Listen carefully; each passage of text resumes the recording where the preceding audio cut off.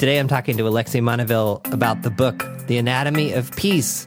Alexis's been a previous guest or conversationalist with me before, and this conversation kind of came out of another conversation I was having with him about giving feedback and who we are being or where we are coming from. That idea originated from this book called The Anatomy of Peace by the Arbinger Institute. So thanks for joining me again, Alexis. Thank you. Thank you for having me, John. This is really an interesting topic, and I'm eager to deep dive in. The Anatomy of Peace.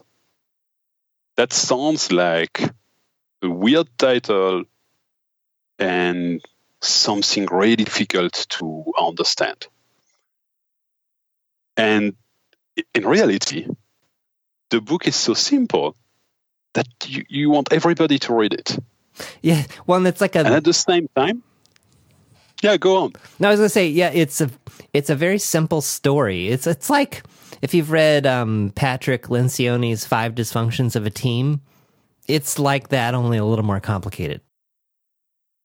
Yeah, exactly. I love the fact that it's a novel. You can identify to at least one of the character, or probably even several of the characters along the book, and so it's really easy to feel what they feel and to connect with your own stories. I really love the novel format.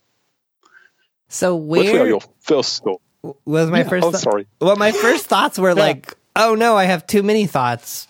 What are we going to do with this? How?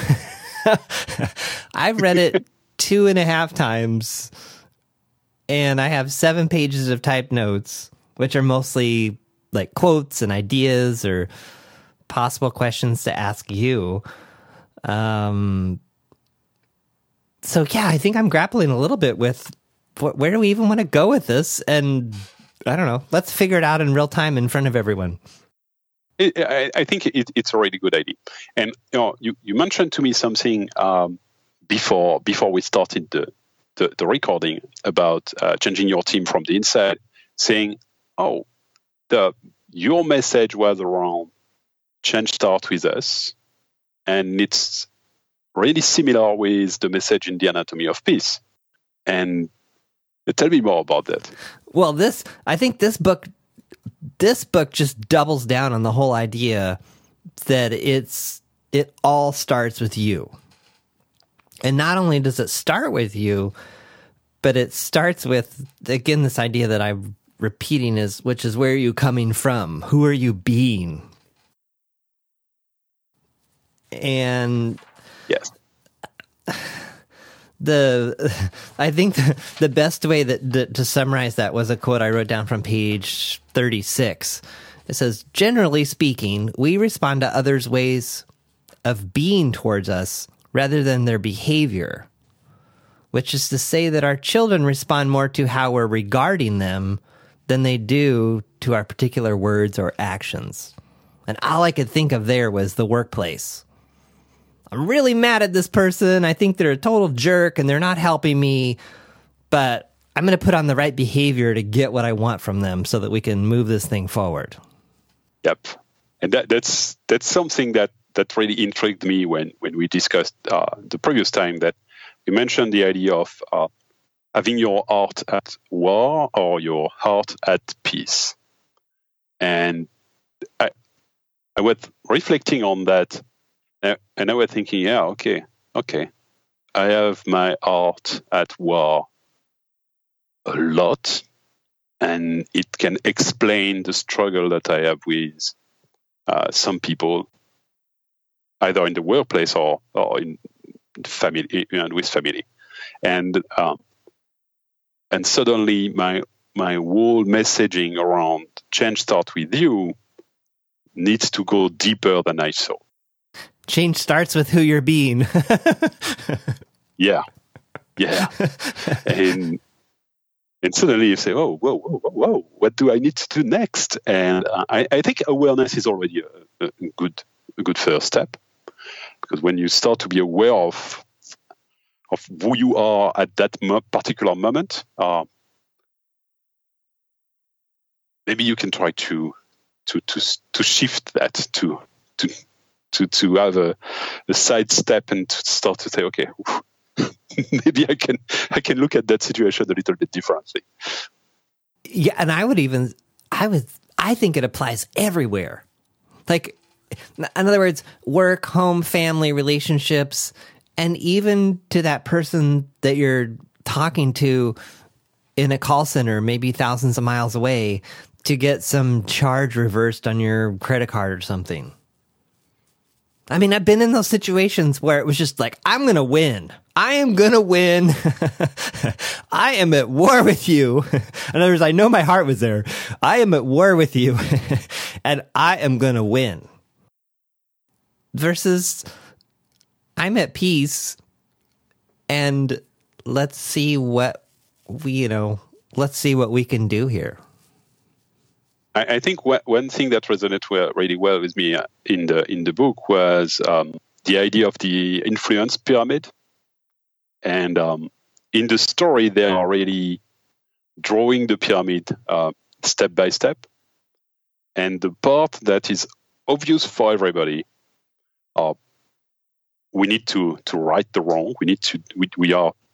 We are dealing with a lot of things that are going wrong, and we want to correct that. And when they draw that part is just the top of the pyramid, and it's a small triangle at the top, and that's all. And you say, but what is the rest? What is all the rest? Because if it's only that, and our focus is often on that small part of the pyramid, what is in the rest of the pyramid? And I love that construction, that progressive construction, to help really raising the awareness of what it means to help things go right. And I really enjoy that part. Yeah, I had the same kind of feeling of, yes, in other words, it's this idea of like maybe the 10% is dealing with what's going wrong, but really putting our full force behind helping things go right. Yeah, and that's the whole idea of positive reinforcement. And it's really strange, because when you start to think that way, I'm not saying I read the book and now I'm perfect. Absolutely not.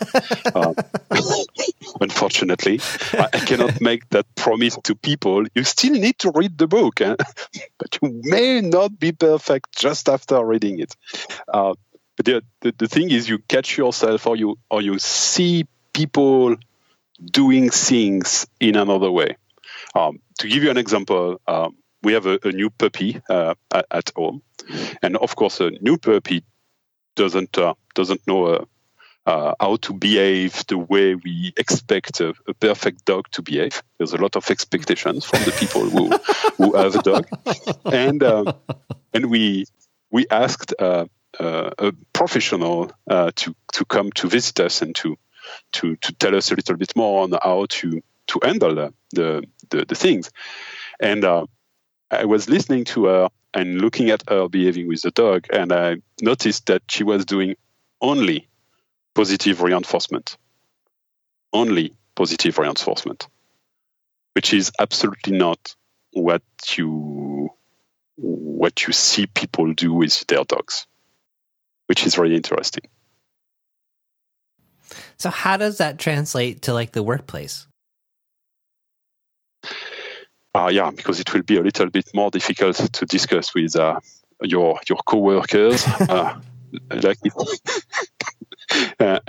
and to congratulate them because they are going to their place.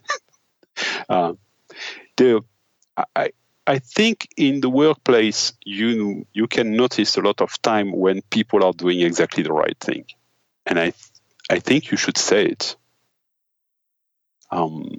And that's where the feedback is really interesting. That you can provide feedback that will be positive reinforcement about one particular behavior, for example, that you notice that people are doing great.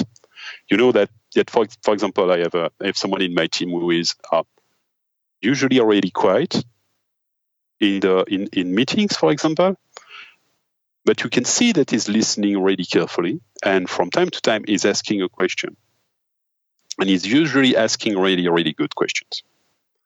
And so I noticed that, of course, because it's really helping the whole team to move forward. And I told him, and I tried to tell him exactly the moment, what was the question, and how it helped the team. And I noticed that he's doing it more. And I'm thinking, yeah, this is cool. I don't know if it's because of me, but anyway, I love it because it's really helping the team. So it's a good news for the team. And I think a few years back, I would have told that person, you are really quiet in the meeting. I don't feel you are really engaged. You need to speak up more. And I think it would not have helped as much. What do you think? Yeah, there's such a contrast there.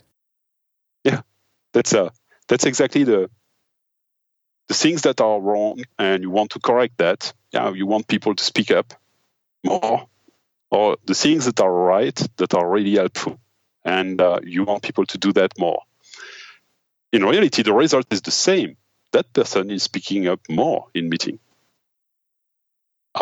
But the way you are dealing with that, it's totally different. Yeah, and and this was actually this touches on like one of the hooks in the preface to the book. The last sentence, it says, this one section, furthermore, the book shows how we systematically misunderstand the cause and unwittingly perpetuate the very problems we are trying to solve. So we think we're doing something that's going to make it better. I'm going to tell this person they need to speak up more. That'll make it better. But instead, it would probably make the situation worse. Yep. And that's not to say that there isn't a time for direct, truthful feedback. This is what I need. This is what I'm seeing. But like this little triangle, maybe the proportions of those approaches could be a lot different. Yeah, and when you say, and I agree, and that doesn't mean you will not express what you need, what would really help you. But I think if your heart is at peace, to reuse that expression, it's really powerful. You can express that in a totally different way, and that communication level will be different. Yeah. Oh, you nailed it. You nailed it. Yes, because what? Okay. Yes, because as we were talking here, I was like, oh yeah, we're just giving some good tips and tricks. but who you are being is not a tip, and it's not tips and tricks. It. What do I want to say? It has to be an authentic part of you. Like you can't fake a heart at peace. Yep. I mean, you can try, but most people can smell it. Yeah, and I think that's the part that we don't get when, for example, you have those tricks or those tips that people are telling you that, oh yeah, you should smile, and which is a good thing. It's a really good idea. Our brain doesn't make the difference between a real smile and a fake smile, and it will generate some good chemicals for us. So it's a good idea to smile anyway. But it's really different if you smile because you think, okay, I need to force my smile so I will get that refund of my credit card expense, or I will have my plane ticket refund or whatever. So I will smile and everything will be fine. No, I don't think so, because you are still if you are still with your heart at war, you still want to win and you still want that person in front of you to lose. And you can smile whatever, as much as you want. I don't think it will work. Yeah, and I would make up, like, I think that's an even better example than mine. Yeah, you're standing in front of the ticket counter at the airport trying to get your flight rebooked or whatever. Your whole... Yeah. There's only so much fake stuff you can emanate. But in other words, I do see this, and I'm curious. Well, I'll answer the question myself, but I'm curious what your answer is. I'm noticing that I feel this in my body in different ways. In other words, when I'm at war with someone or a situation, there's a lot of activity in my brain, a lot of calculating, a lot of strategy, a lot of like, okay, I'll do this and then I'll do that. There's also like this kind of burning sensation, maybe at the top of my chest, like below my throat. And it's like kind of anger, hostility, like, how can I win? Whereas when I'm coming from my heart, it's this more settled, open feeling in my heart, maybe lower in my stomach. What about you? Do you notice this in any particular way? I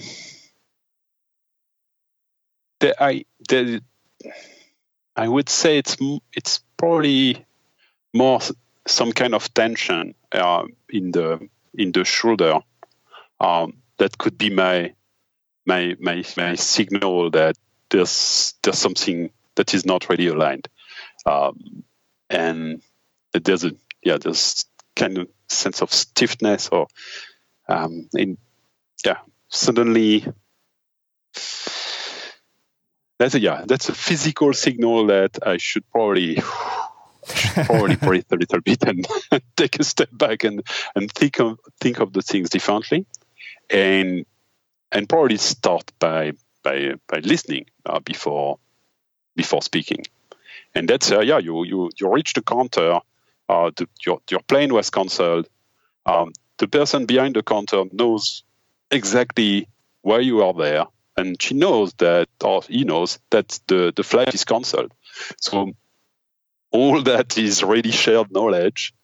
Now it's how both of you will deal with the situation, and you know that there's a line of probably 100 people behind you that want exactly the same thing as you. So let's do it and see how it will work. And I remember one time, I think it was in Raleigh, and flight was cancelled. Get out of the plane. I was lucky enough to be in the front row, so I was nearly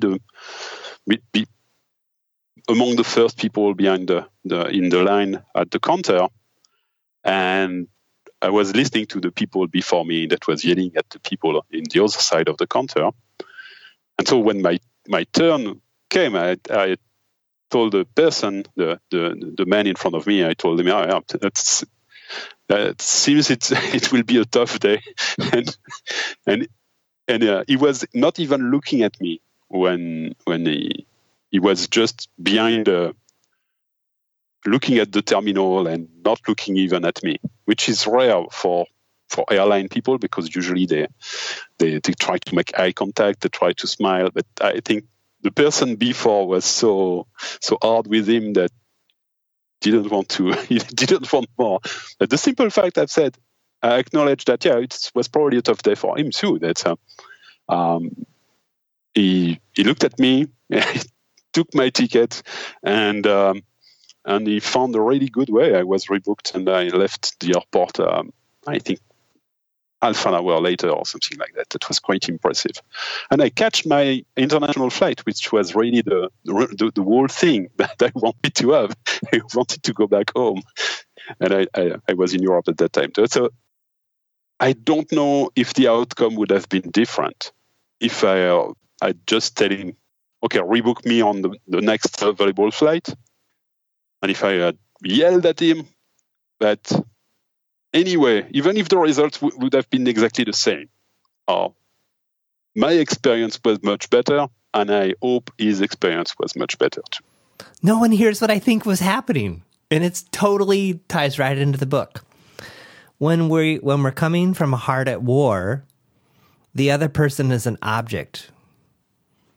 When we come from a heart at peace, we see the other person as a person. You are seeing that guy as another person. Yeah, exactly. That's it.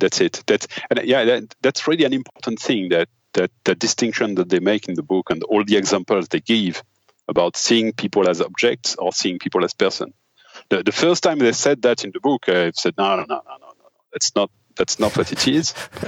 That's someone else's problem. The first example. Yeah, exactly.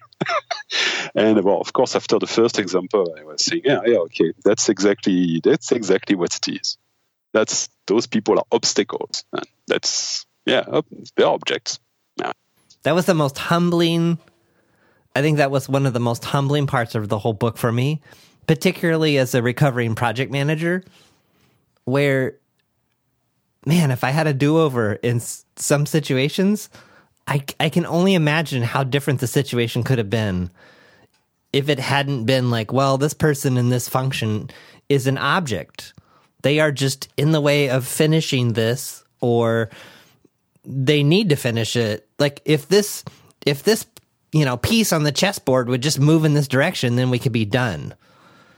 And how much war and chaos this is so ironic because, it ties to the first part where it says, the situation we think that we're trying to make better, we're making worse. And so in seeing this person or this function as an object, I wasn't helping it to go better. Yeah. Yeah. And I don't know for the people who are listening, if they can feel the difference between the two. But yeah, reading the book will help you to see the difference between having your heart at peace or having your heart at war, and that idea of seeing the others as people and seeing the others as objects. And this is really powerful. They even pushed it further with a fairly complicated, well, not complicated, but they talked about a person that was literally at war who was coming from a heart of peace.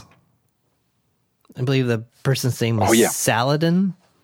Saladin, however you say that. Exactly. So you have to read the book to get that, but you'll be like, that's kind of a mind bender. Like, how could, well, of course, one of the characters in the story struggles with that too.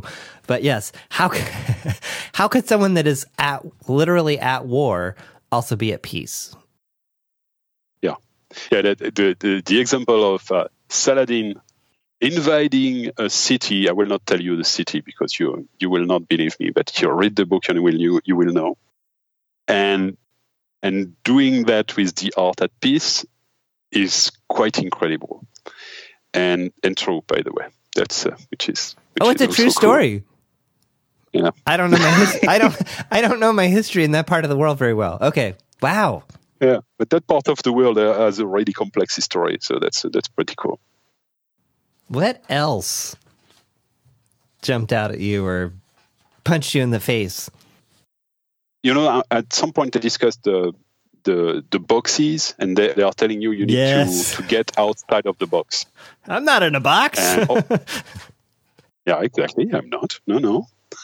And they have examples of boxes like the better than box, and the boxes are split in four tiles, and the first one is the view of myself, the other one is view of others, view of the world, and feelings. And yes, we are in the boxes more than we should probably, and that was really interesting. And when you read that, you say, "Oh, okay, it's a problem. If the view of myself, if I see myself as superior or important, I see others are inferior, incapable, irrelevant. I see the world as being very competitive, and I'm impatient, indifferent to others, and so on." And you say, okay, that's the better than box. How often I am in that box, and that's This was an interesting exercise to say, oh, okay, that's also an interesting signal. When you view the situation in a certain way, you're probably in that box, and you are not able to be yourself. You need to free yourself. You need to get out that box. And it's an interesting. Yeah, and I think the idea being too, if anytime you were in a box, you were at war. Yeah, absolutely. And it's kind of, as we're describing this, you might be thinking, oh my gosh, is this like 10 pages of boxes and diagrams? It's really simple. It's fairly simple. Like you said, there's 4 boxes. And what I found really helpful was that you could kind of back into some of the boxes. So, for instance, there's the I deserve box. And it might be, maybe in a given day I'd be like, well, that's not me. I don't feel like I deserve, I'm fine there. But if you like switch to the section where it says, well, what's your view of others? The view of others in the I deserve box is that others are mistaken, they're mistreating me, and they're ungrateful. Mm-hmm. I think I felt that way. Am I in that box? Huh. Well, if I'm in that box, according to this model, that would mean that I'm feeling mistreated, I'm a victim of these circumstances, and I'm unappreciated. Oh, is that true? Maybe it is. Yeah, that's it, and it's exactly that. And when I was looking at the different boxes, that reminded me the responsibility process from Christopher Avery, where he said you want to respond to events in a responsible way. So you are responsible of how you react and how you behave, and all the other options are ways to not be responsible and to escape the situation and stay in the box. Things that were, yeah, exactly, and that was I could have mapped the responsibility process with the different boxes nearly perfectly. That was really interesting to say. Oh yeah, okay. I'm in the I deserved box, and I feel entitled about things, and okay, that's a problem, and really really eye opening. And as you said, that you don't think you may not view yourself as, but when you look at the other tiles in the sandbox, you say, oh yeah, see, yeah, okay, yeah, it happens from time to time. Not often. I'm trying not to be in the box, of course, but from time to time it could happen. Right. Well, what's interesting too is how you get in the box, and I think this oh my goodness, this is coming up everywhere in my world right now, especially with clients and myself, which is the idea of choice. So at the top of their diagram, they have this idea of you have a sense or a desire. So a sense that you should do something or a desire to do something. And then the choice comes, do I honor that sense or do I betray that sense? This part actually maybe it's a tangent, but I'm not totally sure how much I buy this part in terms of the betraying, like honoring or betraying, because sometimes I think it's really, the examples in the book make it really clear cut. Oh, in this sense, this person was not honoring their sense of what they should do. And this other one, they betrayed it. Sometimes I think the real struggle is like, which is it? Yeah, I think that idea of choice is really hard. And that's putting us in front of the reality that we have the choice. And when we have our heart at peace, we can choose to fulfill our desire or sense of what is the right thing to do. And when we will have our heart at war, we will betray that sense and we will do something else. And I think that's to really introduce the idea of, we have the choice, but to make that choice, you need to be centered and to recognize if you are going in the box, you will unfortunately not make the right choice. And then this is the part that blew my mind. And then once you're in the box, you double down on being in the box. So once you betray the sense of what you're supposed to do, then you're at war, and then you just perpetuate more war.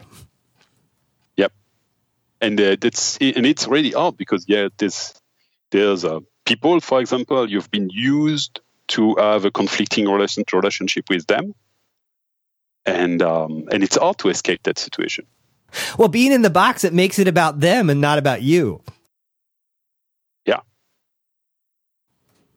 So they use the example in the book of the guy that tells his wife he's going to edge the lawn or something, and then he doesn't because he had, quote, really good reasons. And then his wife gets mad. Now, granted, she doesn't handle it very well either, in my opinion. But they end up in this loop that ties into something else I thought was interesting. Where did I write that down? It was they describe the loop in this way. She does, results in what I see, results in what I do, results in what she sees. And it's just this loop that perpetuates itself. And I can't remember where I was going with that, so help me out. No, but that's it. That's when that choice is not so obvious to make, and when you see the other person and you have an history of being in the box and being at war with that person, it's hard because you would like that person to forget about all the history and to be at peace, so that you can be at peace. And that's a little bit easy to that sounds dumb to say that this way, but it's exactly that. Could you please do the first step toward peace so I can do it? Right. Yes. Which then advocates yourself of responsibility. It's the other person's fault. So yes, okay, now I remember what I was going to say. Yes, so what happened, so if you kind of follow their model here, he had a sense of what the right thing to do was. And granted, this stuff happens in nanoseconds. But in other words, I think he had a sense of like the right thing to do was just to edge the lawn, but instead I think he played tennis with his friend until it got dark or something. So he made a choice to keep playing tennis with his friend. And then when his wife got mad, he made it about her. Mm-hmm. So his choice, he made a choice. But then the whole fallout from it, he wanted to blame on her. Which again, this whole idea of we perpetuate the problem we're trying to solve. I want to make this project ship on time. So I'm going to go at war with some people because that'll get it done. And I suppose sometimes it does. But you also, there's collateral damage. Yeah, the relationship will probably not be better. And they will probably hide some information from you the next time. So you don't know what will go on. Right. And then I get more frustrated that it's not going well because they won't change.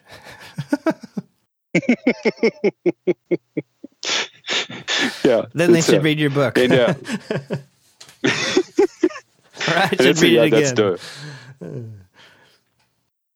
Going deeper with this idea of getting out the box and realizing that you are in the box and that will not happen necessarily easily, but that's your choice. And that's an interesting one to say, wow, okay, I'm responsible of that one. So if I blame other people, definitely I'm in the box. And that's not acting in a responsible way.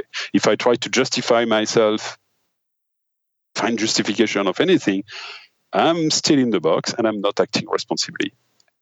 And so on. So I think that's interesting to realize that. It's not necessarily easy to work on that. And there was something that they say at some point that really interested me, that when you see conflicts between countries, or you see that people have enemies and they have allies. And I didn't say at the beginning why it will be important, but when you are at war with someone, and if we take the example of that person that is not edging the land, and the wife is unhappy, and they are both unhappy in reality. If they tell their story to their allies will agree with them that they are absolutely right. And that will reinforce their position of being at war and being on one side. And it's and then it multiplies. Yeah. And I think that's what we are doing when we tell story about spouses that the wife did that, and the husband did that, and all the husbands will side with the one husband, and all the wives will side with the wife, and we are perpetuating those relationships that are conflicting for no reason.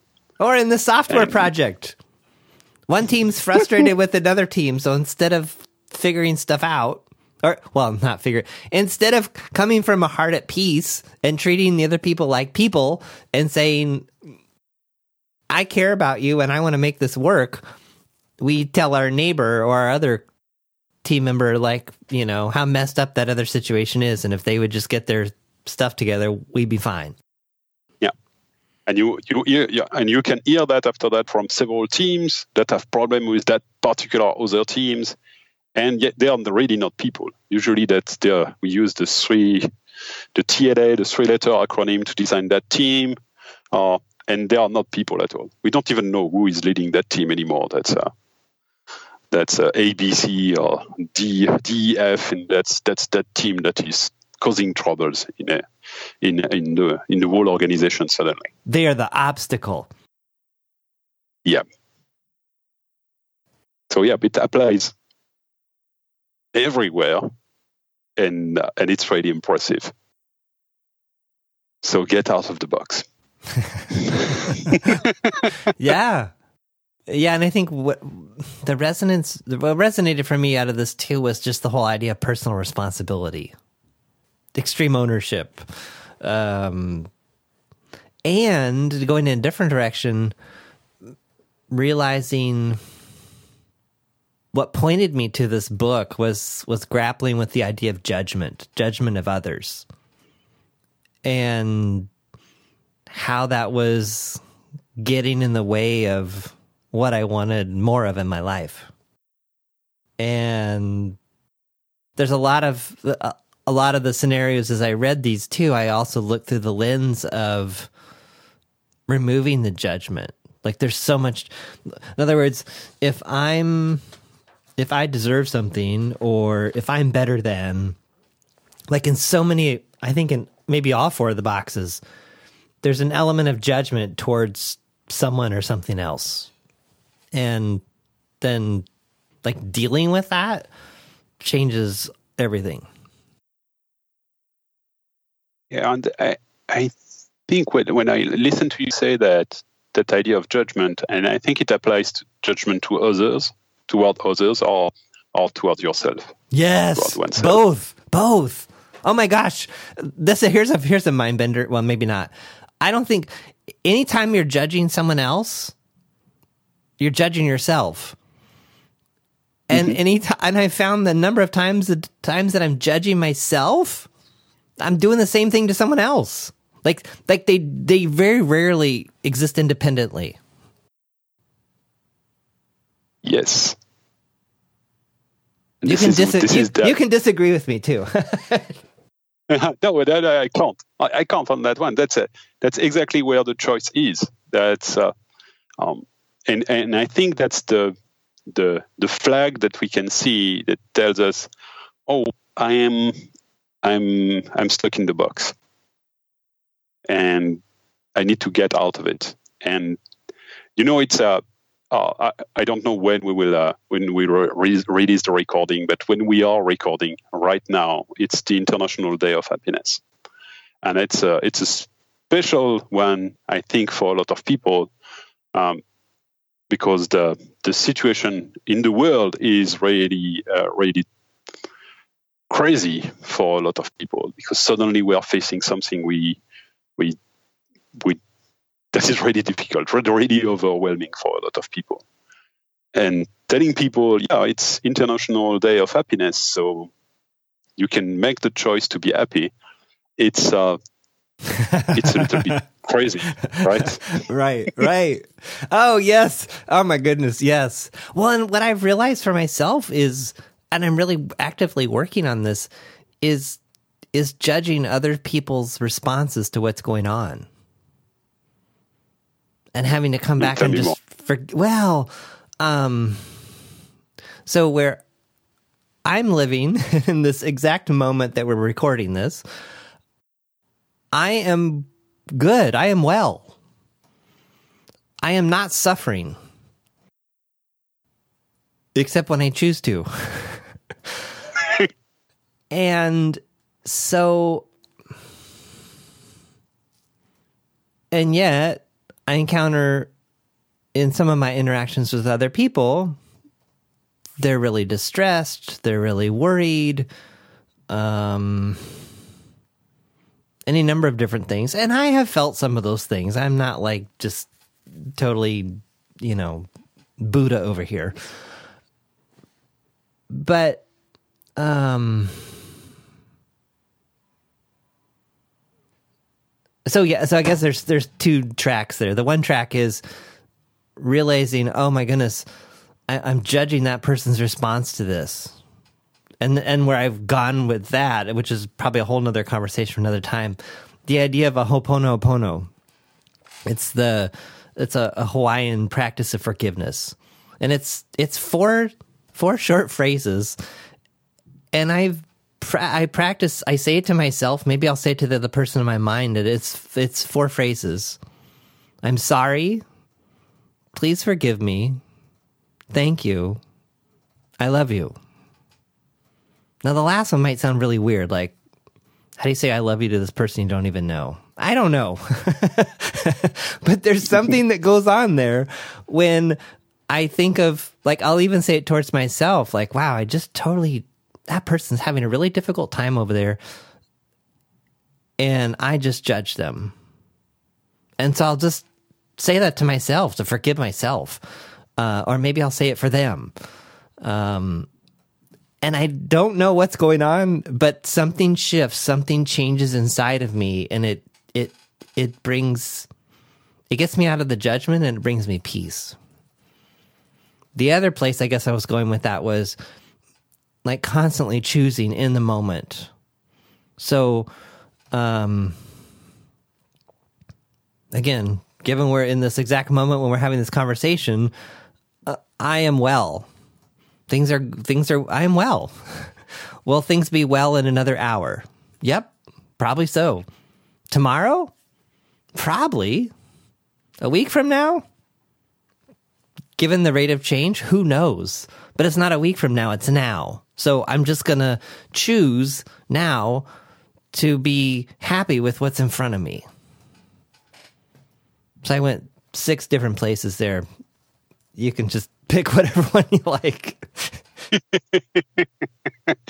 Yes, it's. I think that brings us to the choice once again, and saying we have that abilities to choose and to be able to make those choices.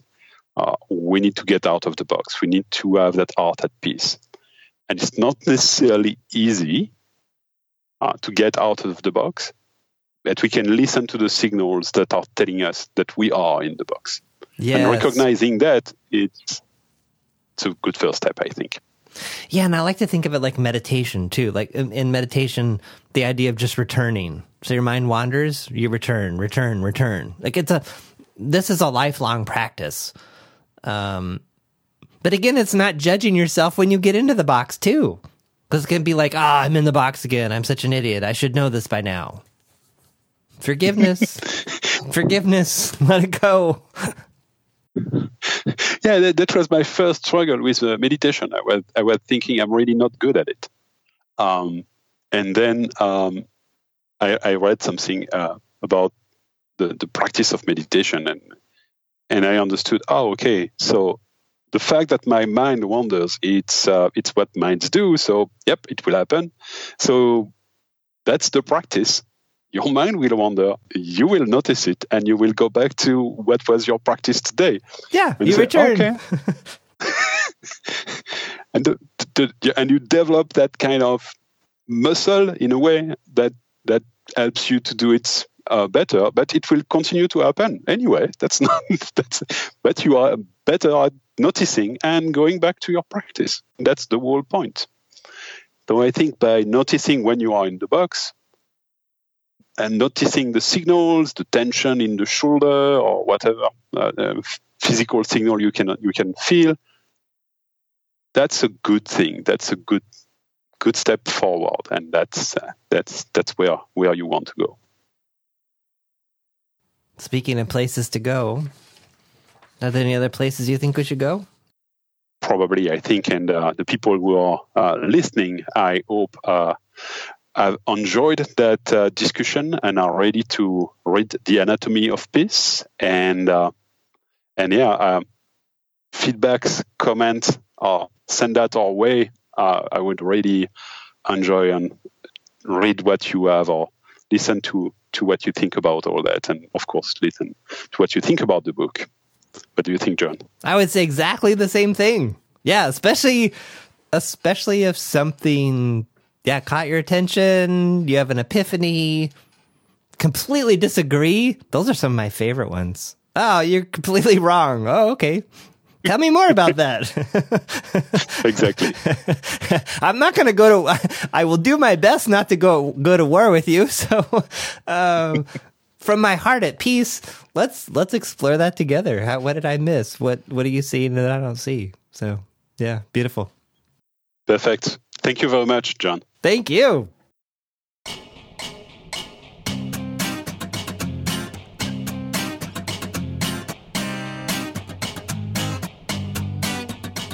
Thanks for listening to The John Poelstra Show. Notes, links, and all that other good stuff for this episode are at johnpoelstra.com/podcast. Send your questions, ideas, or a simple hello to podcast@johnpoelstra.com. Want to stay up to date on new episodes and receive notifications of upcoming events? Register your email address at johnpoelstra.com/updates.